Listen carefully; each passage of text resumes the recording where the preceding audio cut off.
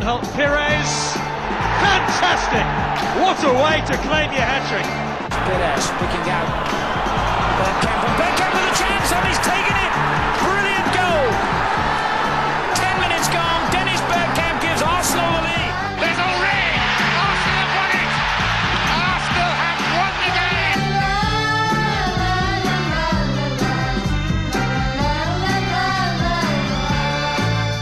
He struck that well. Oh, he has struck that very well. Arsenal have the goal in Napoli. Bellerin. Ramsey with the run from midfield. Aubameyang. Beautifully done. And here's a chance for Arsenal. And he's tapped it home. Mesut Ozil. Great start for the Gunners.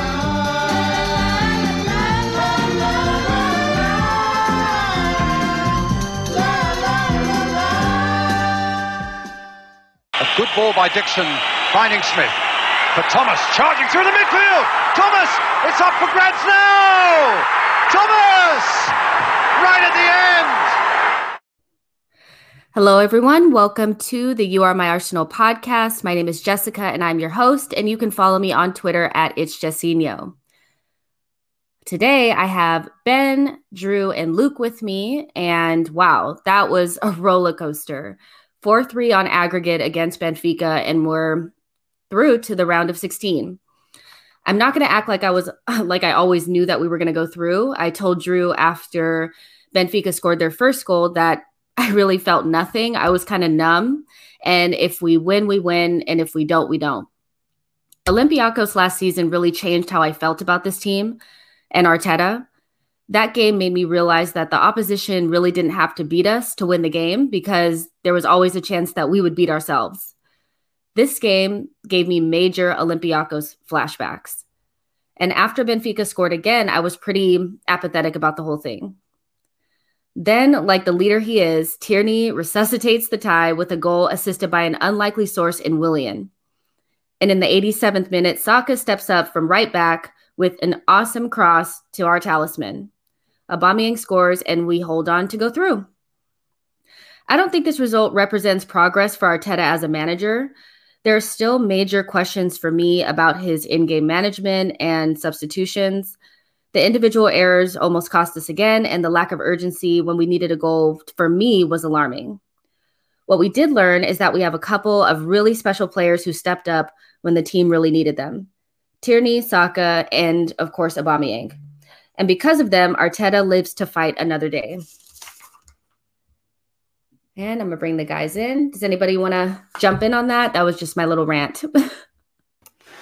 I think the first thing I'll say is, as you were saying that Leicester just gone 1-0 down to Slavia Prague. So they could go out and away goals. But they're talking about the game. It did give me like huge Olympiacos vibes, to be honest. Before the game, I thought we'd win quite comfortably. I was saying to Drew and Ben, I was like, I reckon we'll win comfortably, so probably prepare for a loss. It felt like we controlled most of the game without like any cutting edge. Again, as I say, individual errors, it's just the same thing. It just feels like kind of a reoccurring thing. And when we went down and we needed 2 goals, I didn't actually have any faith in us to bring it back, which is probably the sad thing. I think in previous years,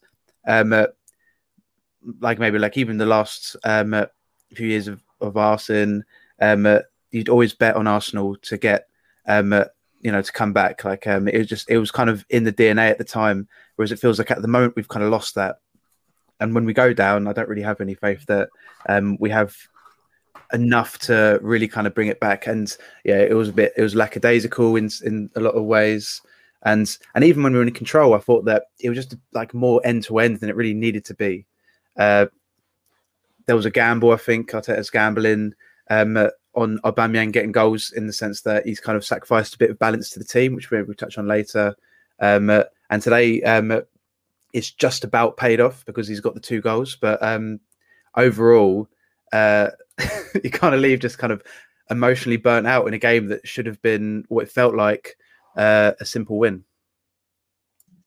Yeah, I mean, kind of agree, and I can confirm that Luke said exactly that. So it's not just in jest, but I think for me, the issues that we saw today, and you could probably say largely over the first leg as well, that this to me is why it's hard to look at this competition as something that we can legitimately go on and win.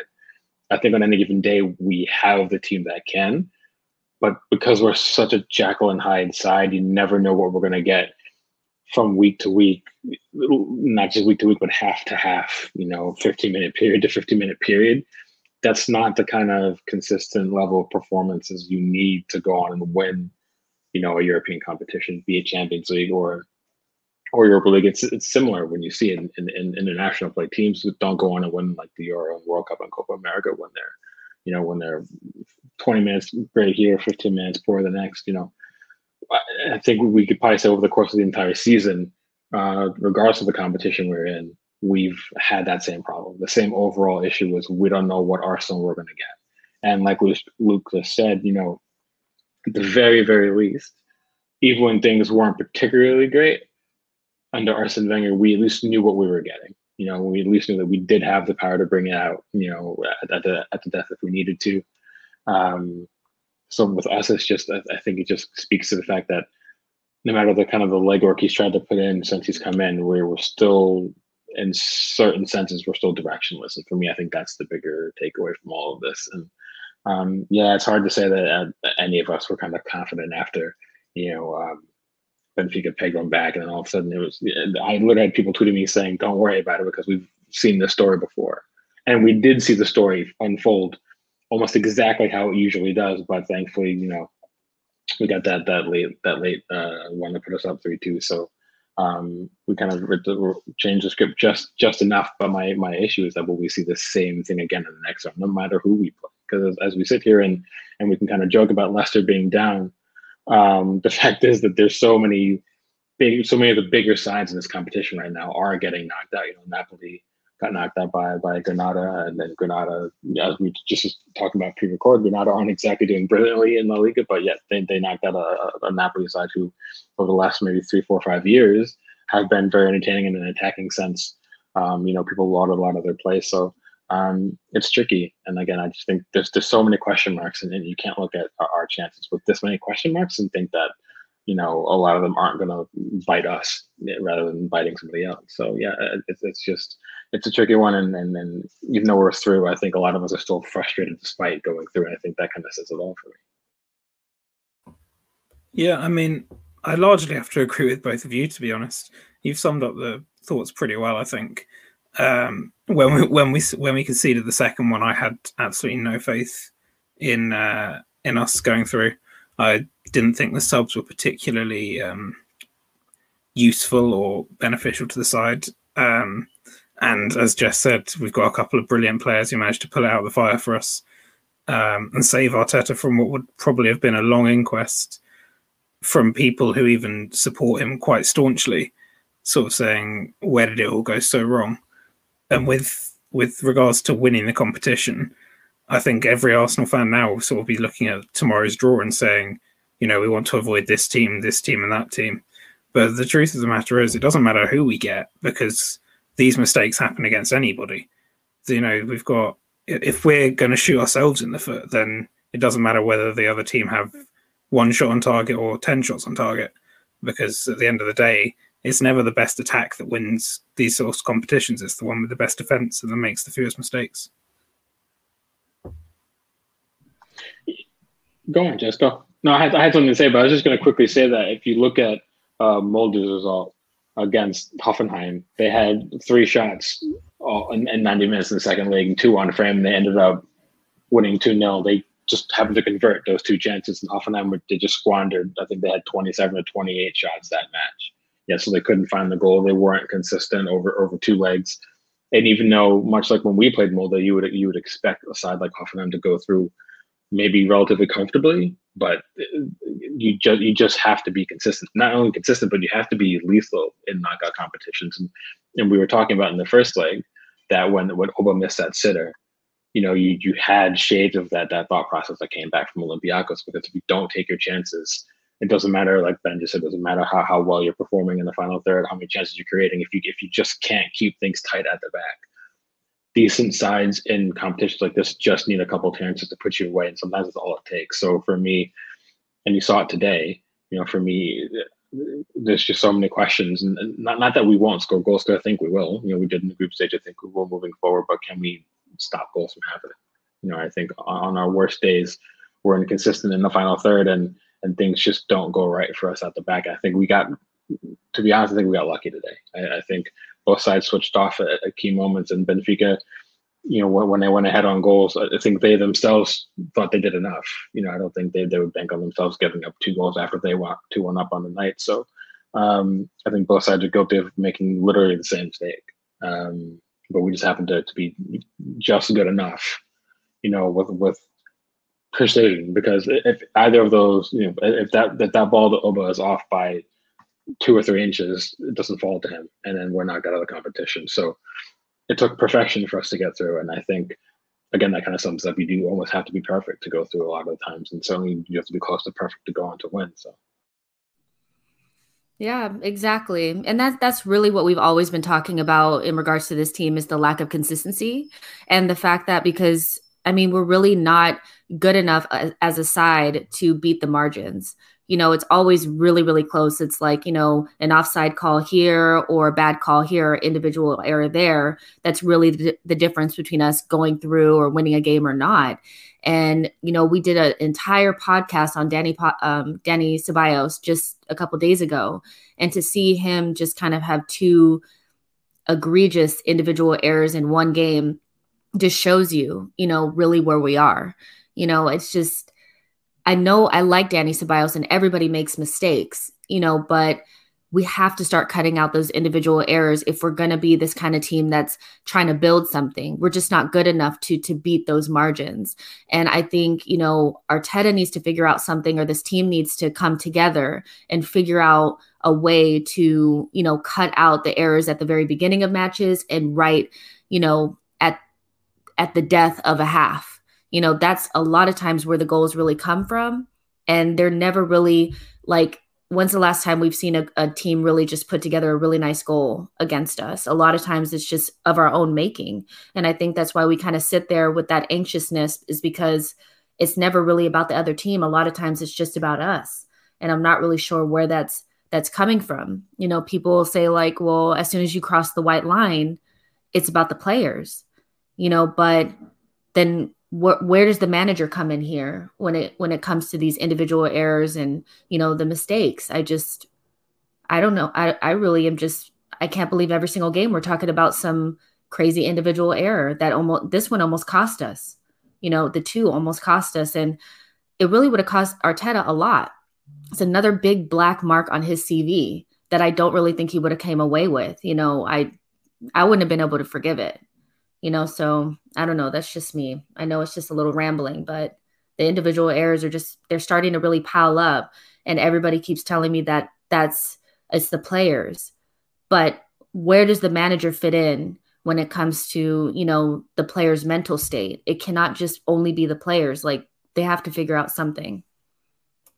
Yeah. And I think you have to look at it from the other side as well, in the sense that, tactically, Arteta can't really do anything about Ceballos headering a ball into the path of a player that's going right in on goal. But at the same time, it was the players that got us back into it as well. Because the only reason we came out that game going through was Tini scored a goal that we have to be honest and say he had no right to score that goal. I think most other players, or even majority of the time, a player hasn't had the quality to kind of push the ball past a player and then just drive it into the bottom corner. It's not something you can expect a player to do. So it's a massive moment of quality that's kind of got us back in the game, and then a huge moment of quality, obviously, from Saka to secure the game. So it comes down to fine margins on both sides. So I think Ben previously mentioned substitutes, and substitutes are kind of a growing problem with Arteta at the moment, which I guess is maybe a partially understandable thing, because, as you said before, he's a young manager. He's never been a manager before. He's going to be learning on the job.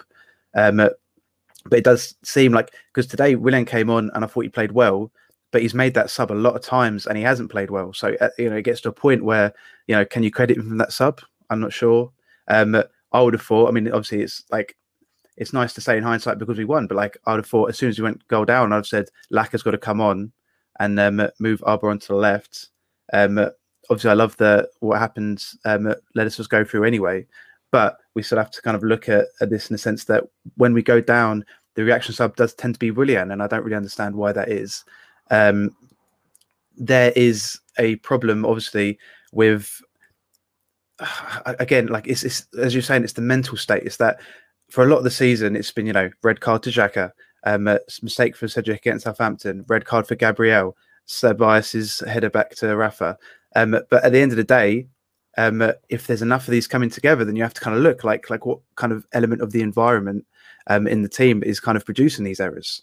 It seems like Arteta's quite clear in all the instructions he gives players, even to the line writers say like that perhaps he gives too much instruction. So how and why these errors happening if he's so kind of clear with what he's saying.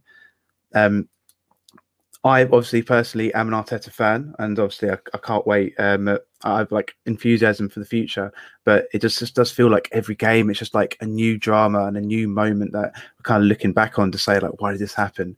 And it's just also like the fact, as you said, that we don't win games comprehensively. It just feels like every time we do win, it's fine margins, even if we play well, which like today, I think on the balance of play, we were much the better team, but it's just like it's fine margins. And now we're going into the next game against Leicester with Smith Rowe's going to be tired, Saka's going to be tired, Aubameyang is kind of like come from a few weeks not training. He's played up the last 4 games straight. What centre back pairing is he going to go with? I still think that there's just a lot of questions that we're waiting for some consistency with Arteta, and that's pretty much where I stand on it, to be honest. Is it possible that there's all these questions because it could just be that Arteta has the same questions and he hasn't answered them yet? And I mean, a lot of people have kind of mentioned it, and I've talked about it too, is that people still forget that he hasn't had a preseason yet. He came in for Emery, he had to hit the ground running to right the ship, and then between after the restart was completed and this season, he had only a handful of weeks. He's not ever had an actual preseason. So I think for the majority of the season thus far, I think he's been spending so much time still trying to implement what he wants to do when that's usually reserved for other periods during the season, usually in preseason. And with the Tuchel coming into Chelsea as well, it's going to be something similar. He's just trying to make sure Chelsea have a fighting chance to get back into top 4, and finding a way to get results in the short term. But if he wants to do anything like he's done before at Dortmund or Mainz or PSG to an extent, he needs more time to implement that, and he's going to need a preseason to do it. So I think you'll see a similar issue with him in his role. So for me, I think things like not knowing the best way to squeak out, making the right changes at the right times, who's good at doing and kind of what role coming off the bench or not. I think that's one of those questions. I think it comes from that. I think there's a lot of tactical inconsistencies for the same reason. I just think a lot of it might boil down to poor timing, but and the fact that he is still young and an experienced manager overall. But I still think you have to look at, and I've been saying this for quite a while, and I know that a lot of people disagree, but I do feel like on the strength of it, this team is better than what we have been performing at. When I was talking with the Gunnar Talk, when I was on Tom's podcast, we were talking about before, teams like Everton and West Ham and Villa are performing at their absolute maximum right now. And I know I'm taking it away from Yara, but I think it speaks to the bigger problem. They're performing at over 100%. They're at like 105 or 110%. And it's very hard to keep that up for the duration of an entire season. But for us, we haven't even been remotely close to that. So you do have managers at those clubs that are they're on overdrive with them right now, but that's not sustainable. Eventually that not only will that come down this season, but it will come down moving forward unless they continue to progress as well. So what is it that we aren't doing? Or what is it that we should be doing from a managerial standpoint, for Arteta, for a player standpoint, from a standpoint from maybe Edu as well? There's so many things that we should be doing or that we aren't doing that is enabling us to be that inconsistent side that we keep discussing about. And it's not just inconsistent in terms of what we produce on the pitch. It's all over the place. We're inconsistent in the transfer market, right? So usually problems are linked at clubs it's very rare that clubs perform on the pitch but don't perform off the pitch at board level in terms of how to negotiate the market, how to develop these players. Usually everything is roughly in the same boat. Things are either normally going very well on all fronts or poor on all fronts. It's rare that clubs can do some things right and some things not right, but then still produce good football as well. Usually things have to be seamless. So it could be a bigger thing. We don't really know yet, but yeah, I don't know. I just kind of feel like it's weird because we're asking the same questions week in, week out in a way.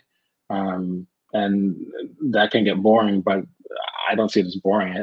I like solving problems, but this is not a problem I want to try to solve because it feels like none of us really have answers. And the bigger problem is it doesn't seem like Arteta has any answers. And even though he might be young and inexperienced and relatively new, he's been here for over a year now. If he's not finding answers himself, that for me is the problem. And I think that's why you get performances like you've gotten at points this season, and us just narrowly going through the skin of our teeth against what's arguably probably the worst season in Benfica's entire history that they're putting in at the minute in Liga NOS. So I don't know. I'm not quite sure how to feel about it. I don't know how you guys feel, but it does get taxing at times for sure.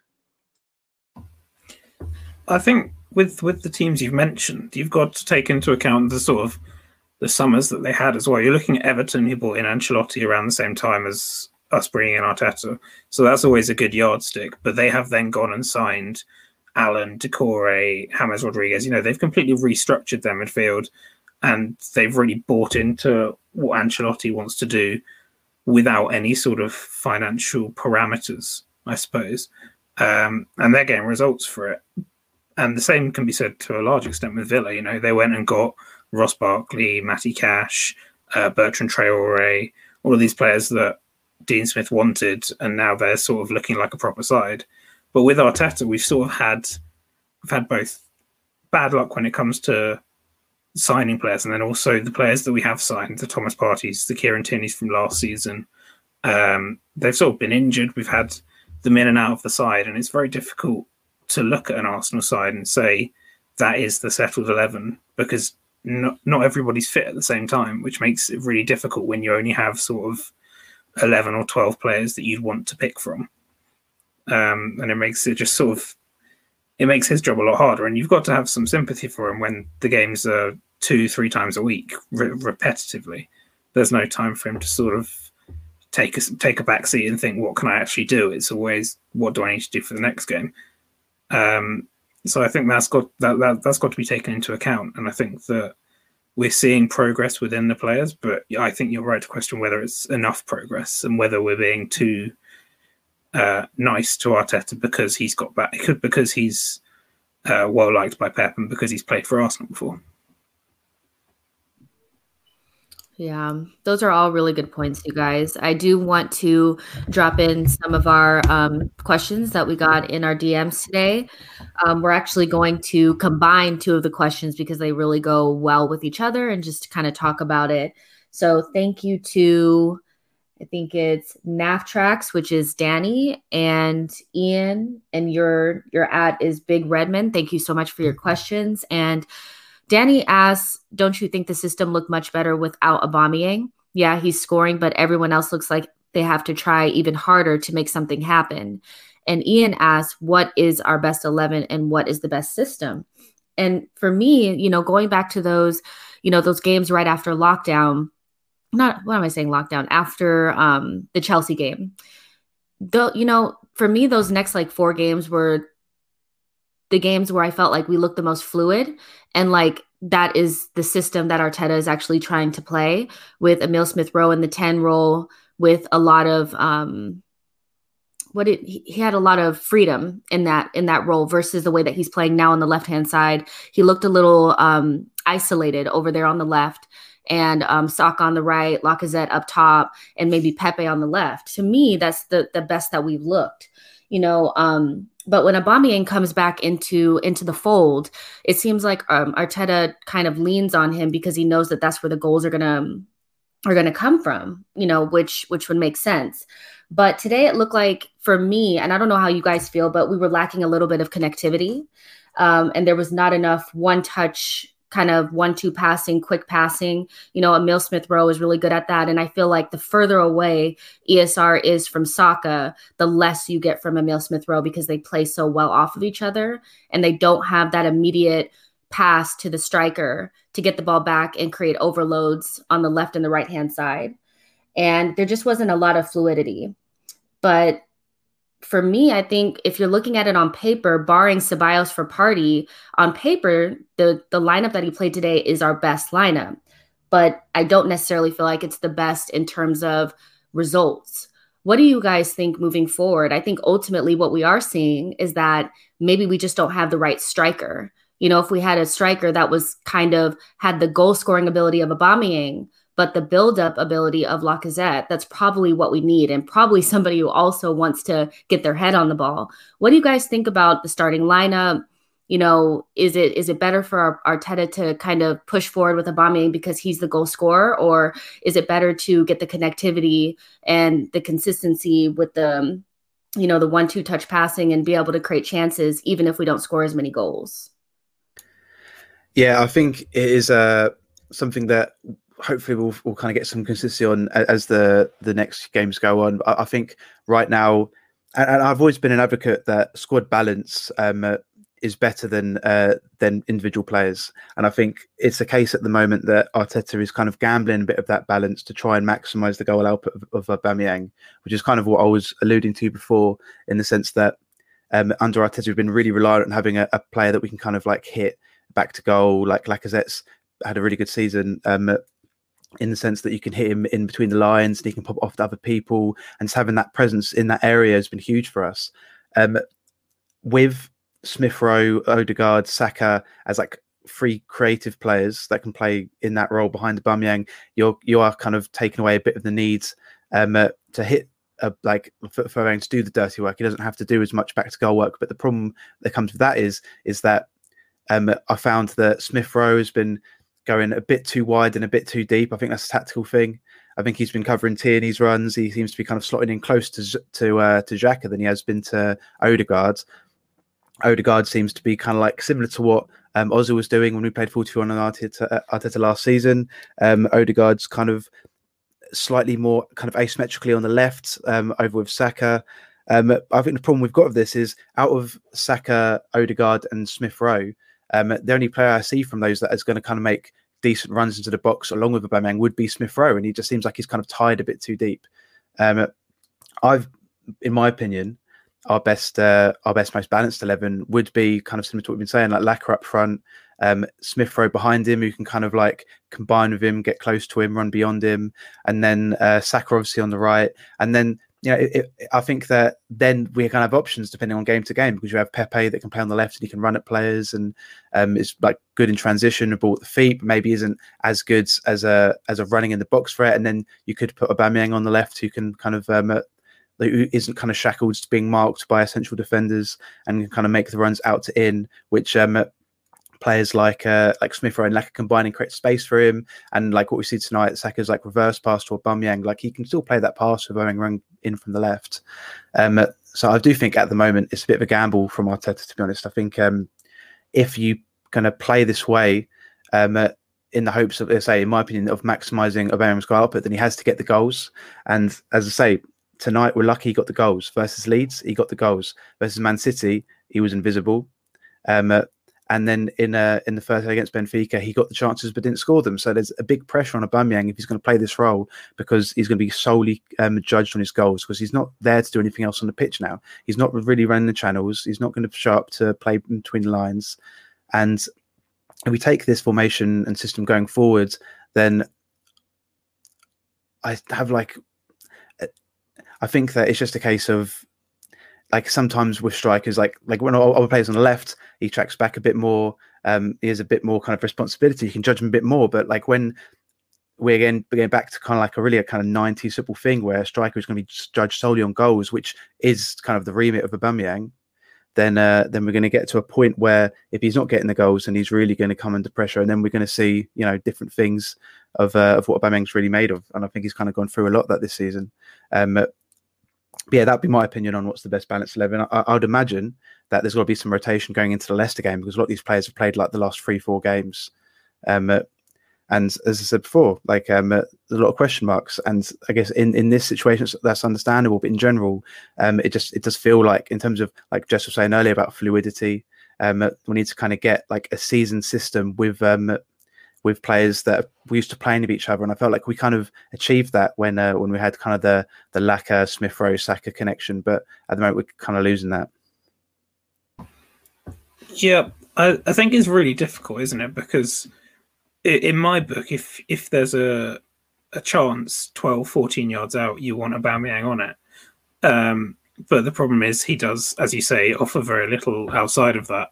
And I think the Smith Rowe point is really, really interesting and quite pertinent to our attack as well, because he tends to work, when we've seen him play, he tends to work best sort of in between the lines with the quick 1 and 2 touch football, really getting us, up the pitch and getting us in behind.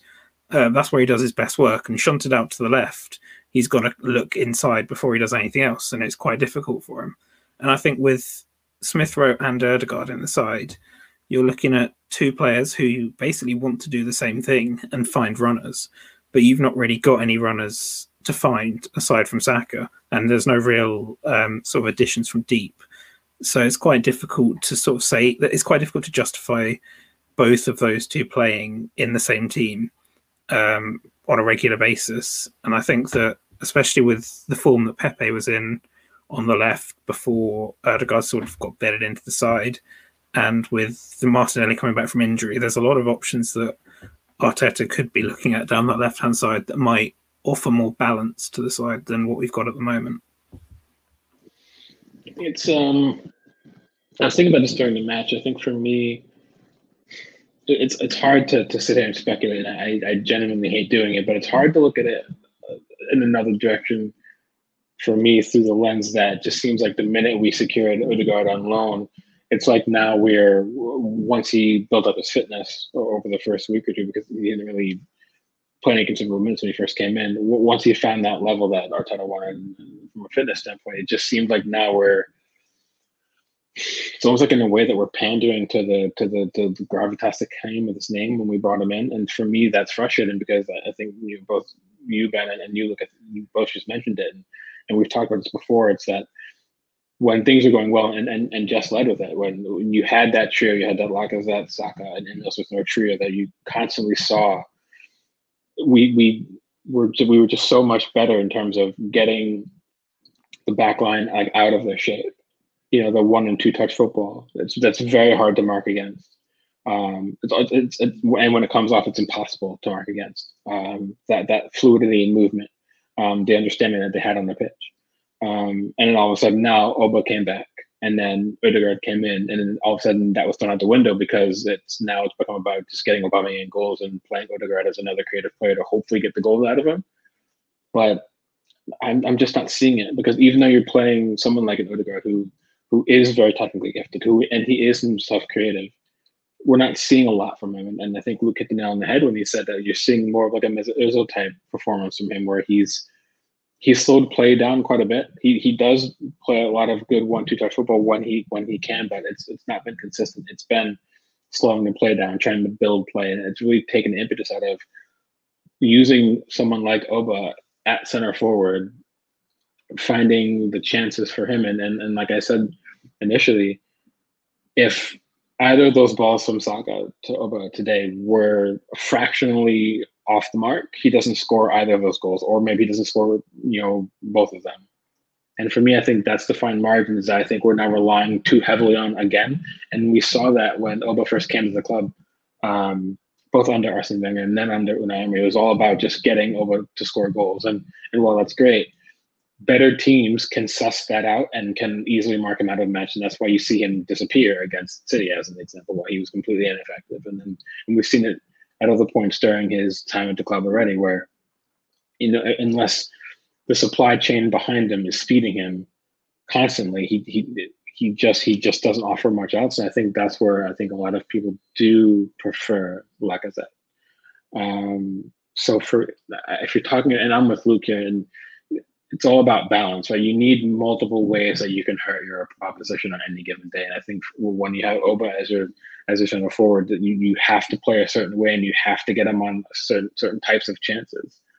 because it's all just about getting him chances. With Lacazette, it's you can get him chances, sure, but he can also get you chances, and he alluded to it. And I forget which match it was after, but he himself said, that he's just enjoying bringing people around him into the match as well. And you're seeing a much better consistent run of form from ESR in terms of what he was bringing to the match. Now it's like almost like he's gone invisible as well, and he's just tasked in a different way. And that's where you have people on social media popping up saying, "Oh, the ESR is overrated." It's like, well, he's not. He himself now is on the periphery on a tactical sense, and Pepe just got dropped completely, which I think is nuts, because one of the things for me moving forward has to be, if a player is playing well and in form, you can't drop them. Because what does that tell the player? It shouldn't matter that Ova came back and he was ready to play again. We had something that was working quite well and offered dangerous situations on multiple fronts. And for me, I think it was better for me. And who knows? I don't know. We'll see what happens against Leicester as another example. But they're good enough to do something like nullify Aubameyang. So we could again another instance where he does nothing all match long, and then we're back to the same question again. But I think for me, when it comes to best 11 or best system, it just has to be balanced. I think it has to be more incisive. I think against a side like Benfica, they showed that they have you can get them out of their shape. You can really play in behind them.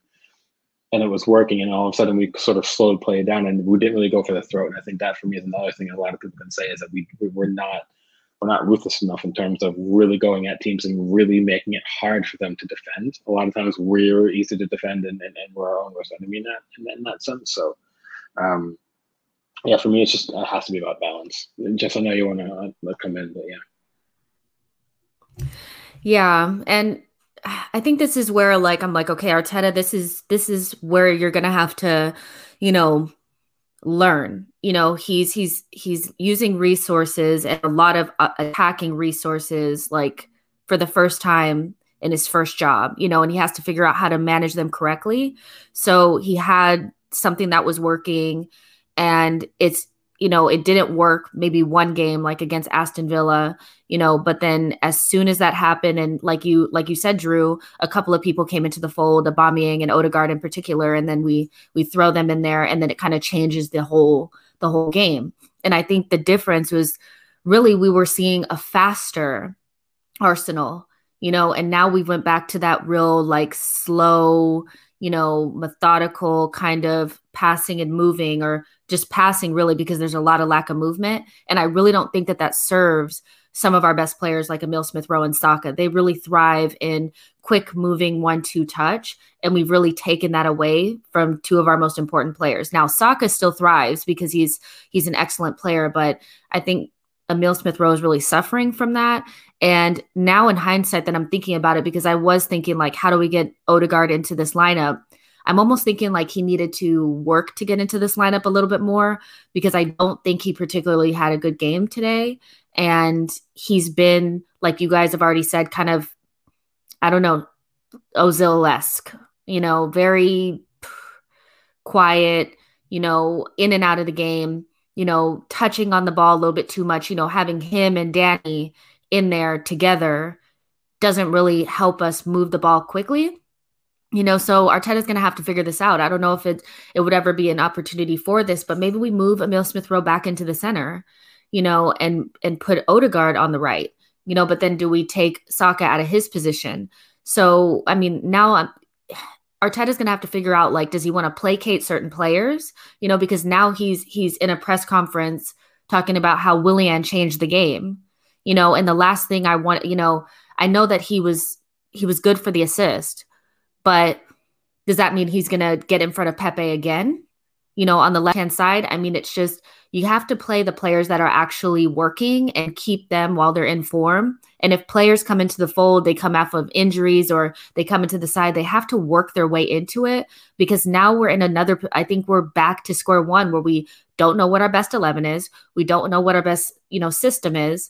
We still don't know what we're doing going into the most important stretch in our season, so he's really going to have to figure this out and not just placate certain players because they're big names or whatever. But if he's going to try to play a specific system, play the best players in that system. And I still believe that that's probably what we saw before in Lacazette, Saka, Emile Smith-Rowe, and Pepe in that front four, you know. I don't think he's going to be able to, though, and I kind of want to see what Luke and Ben say. But and again, I think a lot of us have alluded to it. The minute you re-signed Oba to what we re-signed him to, that confirmed that he was going to be key for whatever we were doing, even if he didn't fit maybe the overall ethos that we assume Arteta is going to go with. You can't re-sign him to that deal and then not play him, because he himself would get frustrated. And if he signed it, he was going to have guarantees he was still going to be first choice of the club, most definitely. And then who knows what the fans would think if we re-signed him and then he wasn't the first choice, or maybe in and out of the team, in on the left, rotating with Pepe or whoever it might be. So I just feel like over the last couple of years, I think we've forced our hand in down certain alleyways, and we didn't always necessarily have to, but I think maybe we would have thought we needed to with this. I really don't know, but yeah, it's. I think we can all agree though that balance should be king. Playing your best players where they're best, as long as it suits the system, is important. And someone put this into the Yama chat just after the final whistle, that since Saka moved to right wing, he has 5 goals and 5 assists in 8 matches as a right winger. So that sort of speaks for itself. So now you have to play him on the right. So if you take that fact, then we really only have 2 players now that can start on the left, or should be starting on the left, and it should be either Oba or Pepe, depending. And then you go back to the Smith-Rowe Odegaard question.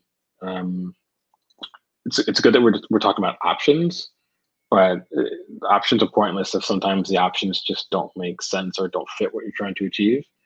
So that for me comes back to finding the balance. So. Yeah, I think there's a lot of kind of questions we can ask about Aubameyang and how it kind of links to other things. Because like one of the things that I've been in the mind of is was Odegaard signed as kind of like a way to try and connect Aubameyang so he could play as like a central striker. Because if you look at Emile Smith-Rowe, like who has been fantastic since coming in, he's a lot more of as we said before, pass and move player. He's good at combinations rather than kind of that specific final pass, whereas now you've got Odegaard, which is much more of a final pass player. And you know, we've said before, kind of has a bit of Ozil about him. And in the last podcast, we were kind of borderline eulogizing over him, and I think it was good because he has obviously got talent, and I think that like he's still finding his range, but there's scope for him to do good things. But at the same time, I do feel sorry for him because I don't think number 10 is necessarily his best position. I still think his skill set, other than the fact that he tries to find that final passes, I think he's better when he picks up the ball deeper and is able to drive up the pitch, which is something he hasn't had the opportunity to do. Because at the moment, you can see like today when David Luiz and Gabriel had the ball, he's borderline in line with Aubameyang trying to push the line back, and it feels to me that that's not the best use of Odegaard if we're trying to plan a future around him for a potential potentially buying him in the summer transfer window. And yeah, like I can always kind of be of the opinion that sometimes players play out of position and it helps the balance of the team. So it's all right. Because I remember when Aaron Ramsey played on the right hand side, there was a lot of outrage about it. But I thought like you could see the point of him being there, and you could see the job that he did. But with Smith-Rowe playing on the left, it feels more like Arteta doesn't want to drop a player that he clearly thinks is very good. Rather than actually having a plan for him being there. Because there's no doubt that Smith-Rowe can do the job that it feels like he was doing tonight, in the sense that he was still getting the ball, he was still combining with people, he was covering Tierney when Tierney went beyond him. Like he did like a fine job, but it's just not a way to maximise the output of Smith-Rowe. It felt like tonight was another problem that we had in the past, where players were just kind of maybe a bit too stretched and not in the central areas quite enough. And one of the kind of the main differences that made us a better team when we got away from that before was the fact that Smith-Rowe could pick up the ball and combine with someone. Like he'd pop it off to Laka, he'd pop it off to Saka, he'd run beyond them. That would take people out of position. And I feel like we could play Aubameyang on the left, and his movement combined with the fact that, like I said, is like a lot better a hold up play than he's probably given credit for, that will pull people out of position. But without runners, it's hard to kind of create those spaces. again, it's the same thing. Like I don't want to go over it too much, but I'd be interested to hear what you guys thought about the potential for Odegaard being signed for those reasons, because it just does feel like we just kind of, because Arteta and Edu both kind of said a lot about like we needed number 10, we need creativity in that central area, and then we signed a player that, so I don't know about your opinions, in my opinion, isn't really a dead cert number 10. It just feels like we've bought a very good creative player and we've put him in that position. And ever since then, like he's coming to the team, it feels like we're just kind of testing waters to see how it affects Aubameyang. Yeah, I mean, I think, and feel free to disagree with me if you feel that way, but I think that with Smith Rowe, you have a sort of what a lot of people would consider a modern number 10. If you're going to play a number 10, he's hardworking. He doesn't keep a lot of the ball. He's never, you never see him play that like killer ball. He's not playing that eye candy pass 3 or 4 times a game, but he's playing that, the effective pass that might only go 5 yards, but will suddenly make the next pass in the chain so much easier. Whereas, as you said on the last podcast, I believe with Odegaard, you get very much Ozil vibes with him, where he's always looking for that slide rule ball. And if he doesn't have the runners either side of him, like with Smith Rowe, for example, dropping further back, if he doesn't have that runner, then it's a lot more difficult for him to sort of decide what to do with it, because he finds it seems like, and it might just be because he's sort of bedding in, it seems like he's finding it a lot harder to pick those quick 1-2s in and around the edge of the box. I think it's quite interesting to see how that will work out in the long run, because I think Luke's right. I don't think Odegaard is a number 10 that you'd want to play a number 10 going forward in the long run, because I think that he's just a bit too static. He works harder than Ozil, sure, but he is just not quite what you want. He's not Smith Rowe is the simple answer, I think, for that. And I'd be interested to see what you guys thought of that, but that's just my opinion on that. I think with Odegaard, and I want to know what everybody says about this. I think we posed this idea when we were first linked, that it could very well be that we might end up going to more of a 4-3-3 because we have Odegaard, because he wants to pick up the ball a little bit deeper. He wants to drive play. I think there were a couple moments today. I don't remember the timestamps on them, but I can visually remember it, where he wanted the ball quick. He wanted the ball to him faster, and then he wanted to drive play quickly. He didn't want to build play like someone like a Mesut Ozil was happy to do, and combine and try to drag people away and find where the space was. He wanted to get the ball to pitch as quickly as possible. He himself is also more of a direct, incisive player, which is why you could maybe argue that that's why he didn't really suit Real Madrid, who do like to build play when they can. When you have players like Toni Kroos and Luka Modric in the team, you recycle the ball a lot. You look to bring your winbacks, get them involved. They run a lot of plays to Casemiro as well. So it's not quick, and that's why I think he's playing his best football. And people would argue it's the drop in the standard, but at Heerenveen he was absolutely fantastic. But Heerenveen are more direct and incisive in their play. They play quicker football. They gave him a lot of responsibilities to be the one to really drive the play. So I think we could be looking at maybe a scenario like that, where maybe you see a midfield 3 of something like Odegaard, Partey, and if we go and get an actual out-and-out defensive midfielder, then you have them behind that, and then who knows what happens with Granit Xhaka. Not that I think Xhaka should be dropped, but you could argue that would be a much better balance for a midfield 3, and that gives you something closer to what maybe you see Man City do when you have De Bruyne in that deeper 8, alongside maybe like a more of a box field like Gundogan is, because he does get forward, but he's one of the first ones back on top of their box a lot of the times when they're out of possession, and they have older midfielder behind them and Rodrigo or Fernandinho. So we could be seeing something like that as well. And then we don't know what Arteta thinks. Maybe we're looking at his idea of maybe trying to use Emil Smith Rowe as more of a wide player moving forward, not a pacey winger, but more of a creative winger. Again, similar to what maybe you kind of see some other players that people talk about. Phil Foden's kind of that way as well. He's tactically versatile, so whenever he's either a strict 10 or he's out on the left or even playing a false 9, it's not directly tied to that position where he's playing. It's more of the responsibilities he has when he has the ball and when he doesn't have it, and you can maybe see some of that in Smith Rowe at the moment. So again, this is the kind of thing that we don't know what to expect because we don't know what Arteta's trying to do, because it seems like every month another idea is recycled and we see something new, and we're straying away from something we were doing before that may or may not have been working.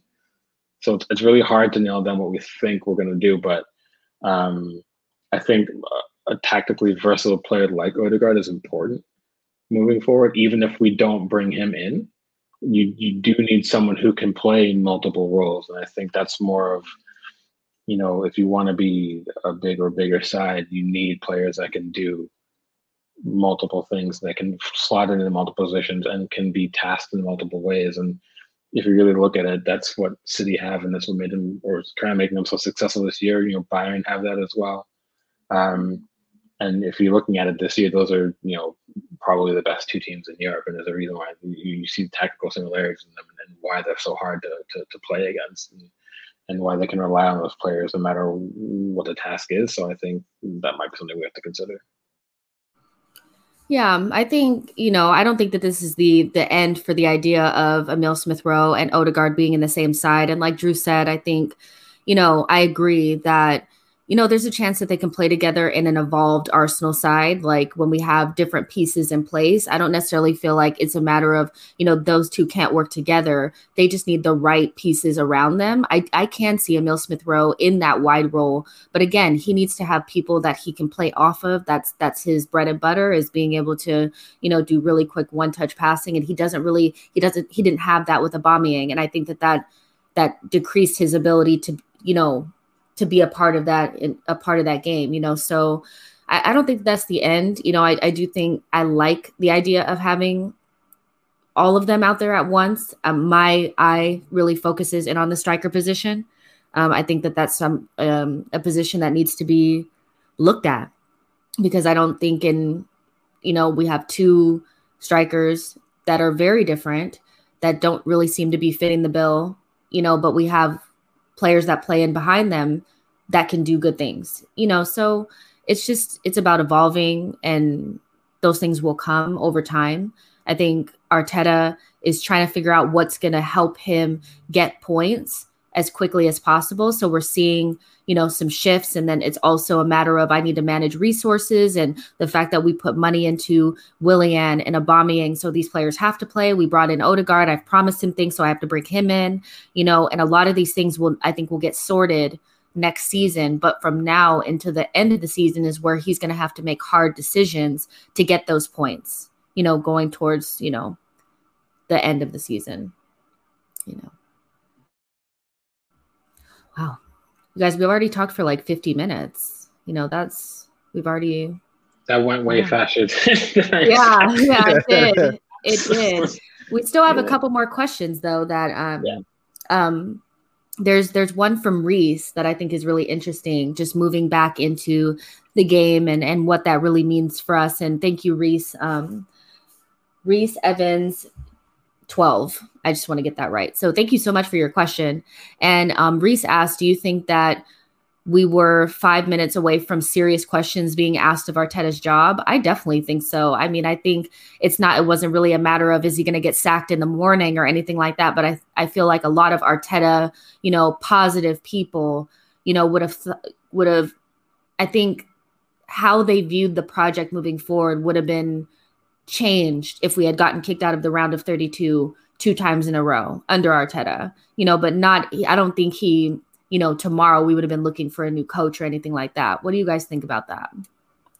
Yeah, I think that it was a huge result for Arteta, to be honest. I don't think he would have been sacked if he lost it. But I do think there's a lot of people that are very kind of finely on the fence in regards to Arteta. I think that even those that can see that we're slowly improving and can see what he's doing and are a fan of his work, would also kind of understand that we've had a really, really poor season so far.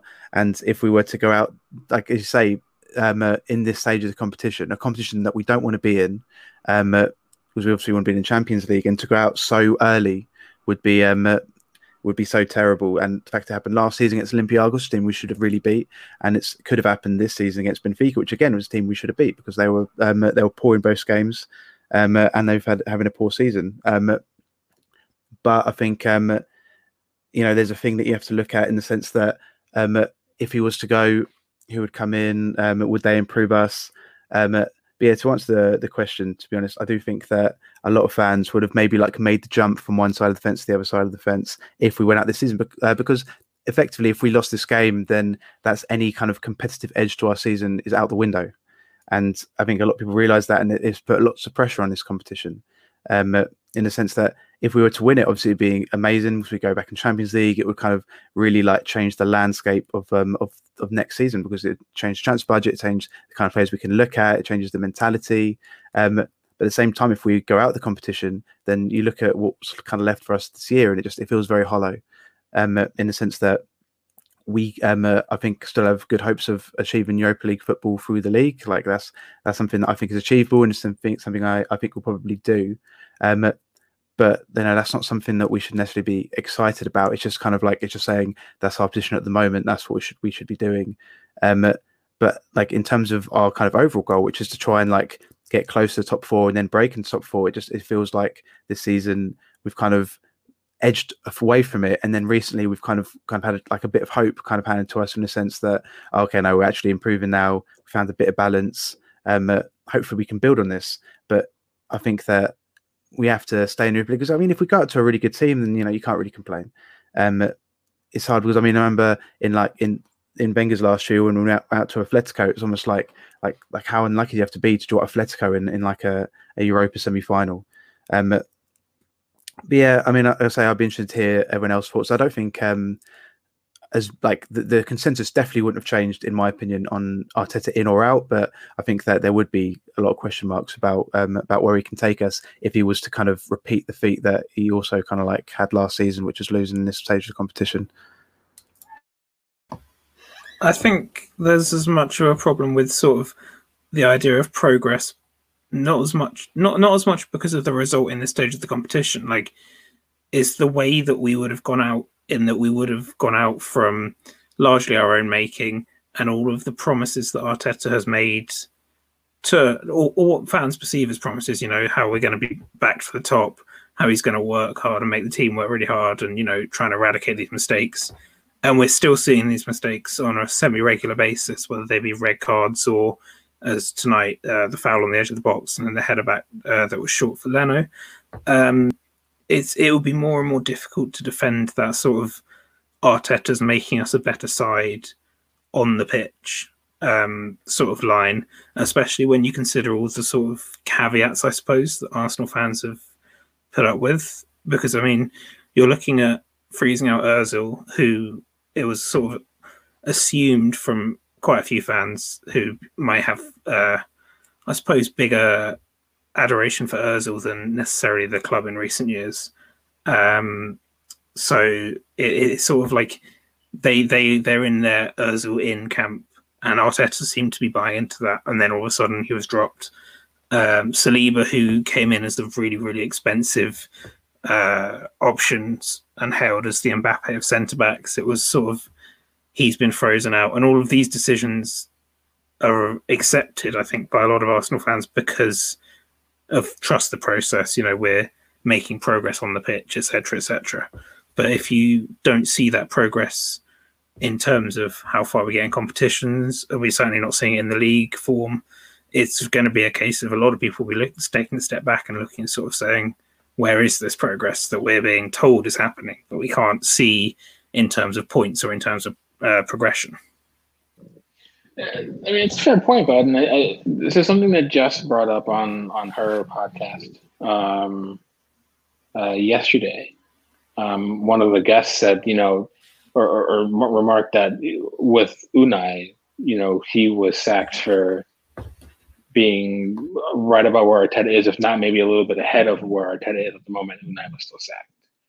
So are we looking at Arteta with a much greater leash, with some bit of rose-tinted glasses? I think a lot of people are, certainly with certain things. But I think Teresa's question, if we got knocked out, it's bad because I don't think any of us necessarily would have been surprised, and maybe some of us would have probably preferred it because I never want us to lose, but I do think us having to have, because we don't trust the depth that we do have, us having to choose which competition to focus on.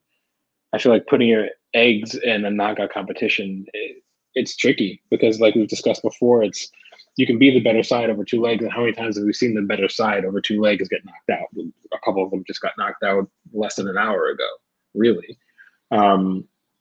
So it's tough. I kind of feel like the league is always a bit more of your own destiny in a way. If you get the best result you can every week, that's really what you can do. And inevitably other people will drop points and then you'll gain ground. But with stuff like this, we could get an absolute horror draw our next round, or we can get gifted, Molde again without a record, without, not to disrespect them because they just beat Hoffenheim, but that's tricky. But if we got knocked out this round, I think for me, the question would have been, okay, we're out of Europe now. There's only one focus left in this league. We're out of all the domestic competitions. How do we perform in the league post getting knocked out to the end of the season? If the form didn't improve and we weren't able to climb up the table, then I think that question answers itself.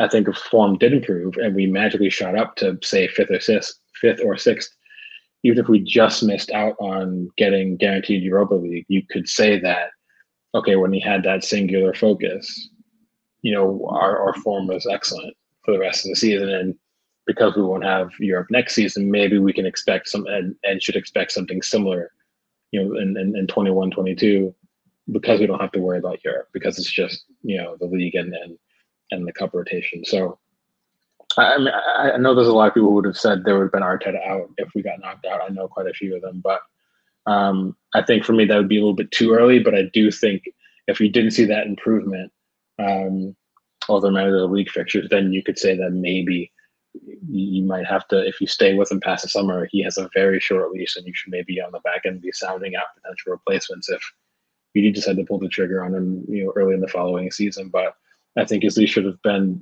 immeasurably tighter if we got knocked out. But I don't think it would necessarily deserve to have been sacked that day. But there'd be so many questions after we all recovered from the meltdown anyway. So. Yeah, for sure. And I think that's the thing. We all know that Arteta needs time. If you don't know that, then I don't know, but you should know that. I mean, Arteta is a very new manager that's going to need time to be able to implement what he needs and be able to bring his own players. And he needs at least 2 transfer windows. I just think this would have, just sparked an unnecessary amount of panic in a fan base that already has a lot of anxiety, and that's what I really didn't want, because for me, it's like, I want Arteta to get to the point where he can actually complete the project, because I feel like what he's trying to do all the right things. He's trying to play football the right way. He loves Arsenal, and I want him to be the right man for the job.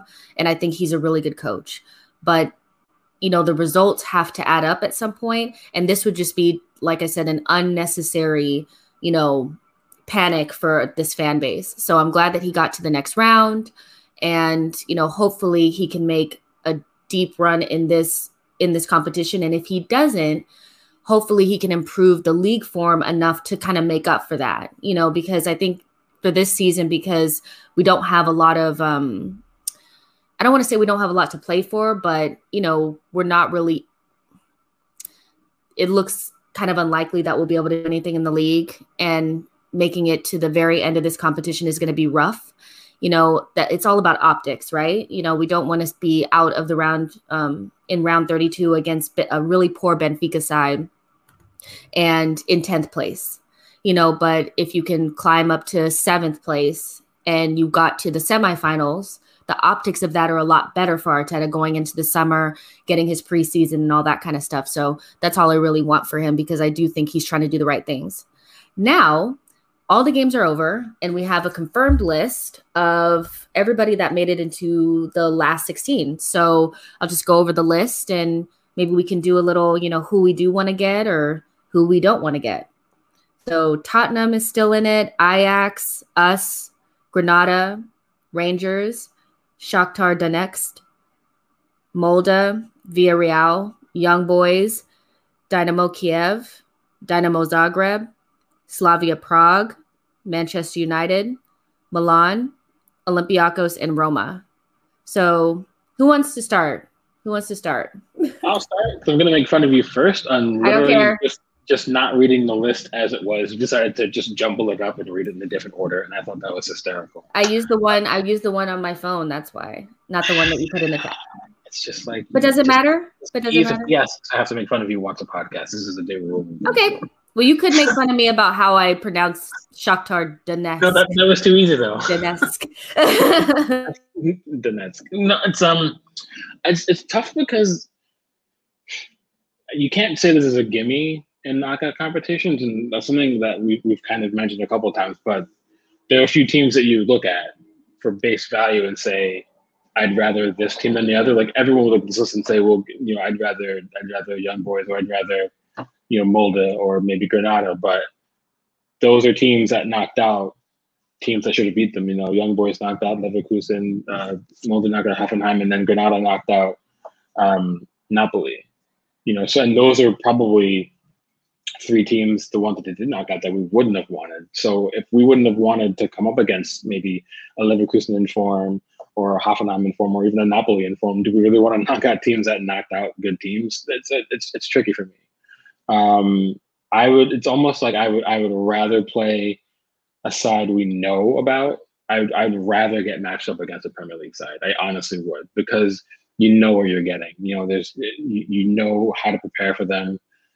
It's very hard to come up with a shock in terms of what they're capable of. And obviously the inverse is the same. They know what they're getting when they play us, but I'd rather, that's what I would rather do, personally. So, I would probably rather play Spurs, not just for the banter, but I just kind of feel like it's easier to prepare for a side, to expect. Like we don't know what to expect from, say, Ajax or Shakhtar or Roma.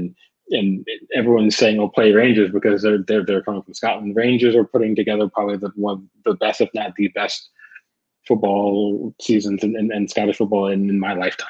They're playing a brand of football under Gerrard that could literally make them one of probably the dark horse of the competition at the moment. So none of those teams are going to be easy, really. So that's why I'd rather play a team we know how to prepare for. So give me Spurs, and I'd rather have a double North London derby and call it a day for me. So. It'd be a triple North London derby, wouldn't it? That's right. Yes, that's right. It would. I think, looking at the list, there's a lot of teams that I'd say we should win. But even though the name's big, even today, like the Benfica team that we've versed over the last two legs, I'd say we should win, and we made like a real trouble of it. You have teams like it's impossible. Like if we get matched against a Young Boys or a Dynamo Kiev, then obviously like great, because effectively like you'd hope that you better comfortably win that in the first leg and then rest people for the second leg. But this probably will sound a little bit mental, but I've supported Arsenal for a long time, so I don't feel like anything could faze me now. I'd prefer to get Olympiacos, just because I think good teams are kind of made and broken in kind of like these positions or these games of kind of like a lot of kind of like emotional, in the sense that like last season when we got knocked out by Olympiacos, effectively ended our season in terms of trying to get into the Champions League, and obviously that was a big thing for these players. I think I saw in the post-match press conference the interviewer kind of mentions that Aubameyang, you missed a chance late on against Olympiacos that would have put you through, but today you scored a late chance to put you through. And he said, yeah, that was in my head.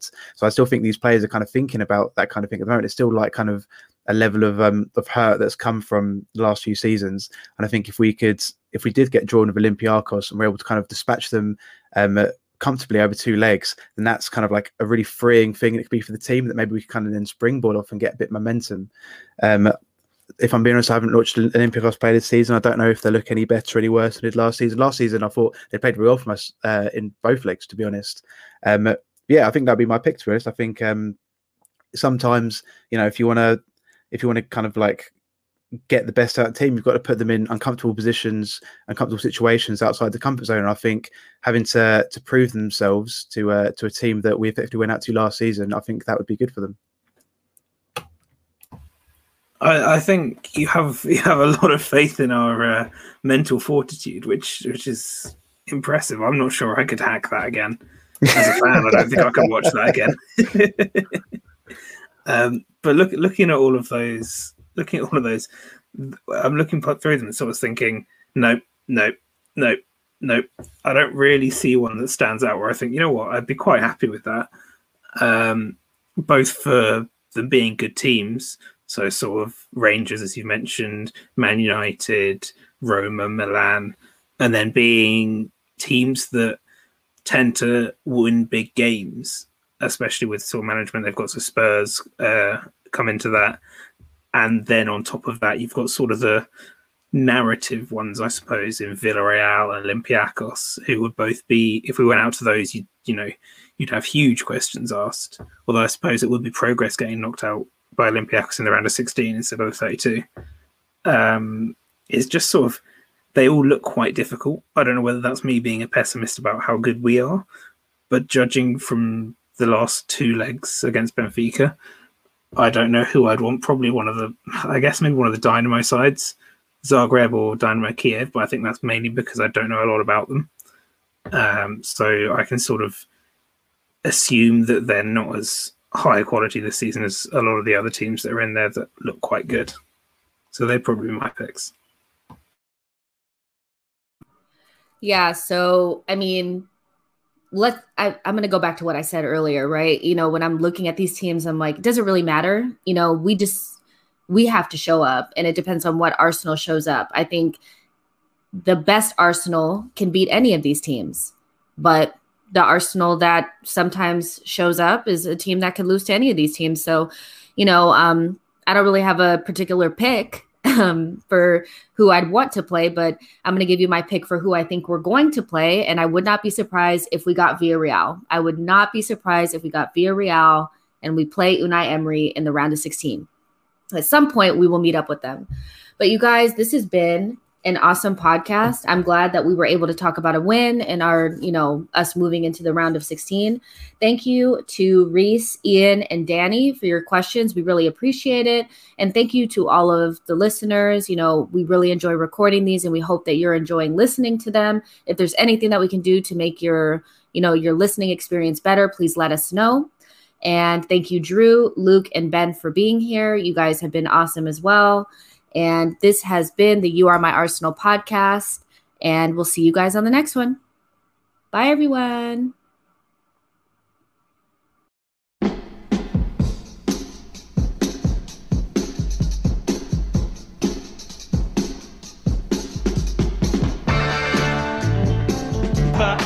Can help Pires. Fantastic! What a way to claim your hat-trick. Pires picking out. Bergkamp with a chance, and he's taken it. Brilliant goal. 10 minutes gone. Dennis Bergkamp gives Arsenal the lead. There's a ring! Arsenal have won it! Arsenal have won the game!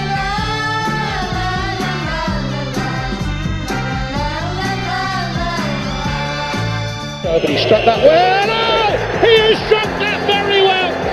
Arsenal have the goal in Napoli. Bellerin. Ramsey with the run from midfield. Aubameyang.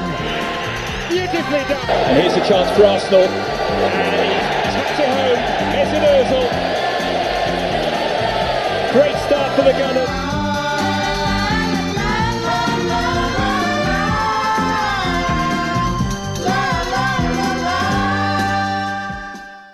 A good ball by Dixon, finding Smith. For Thomas, charging through the midfield. Thomas, it's up for grabs now. Thomas!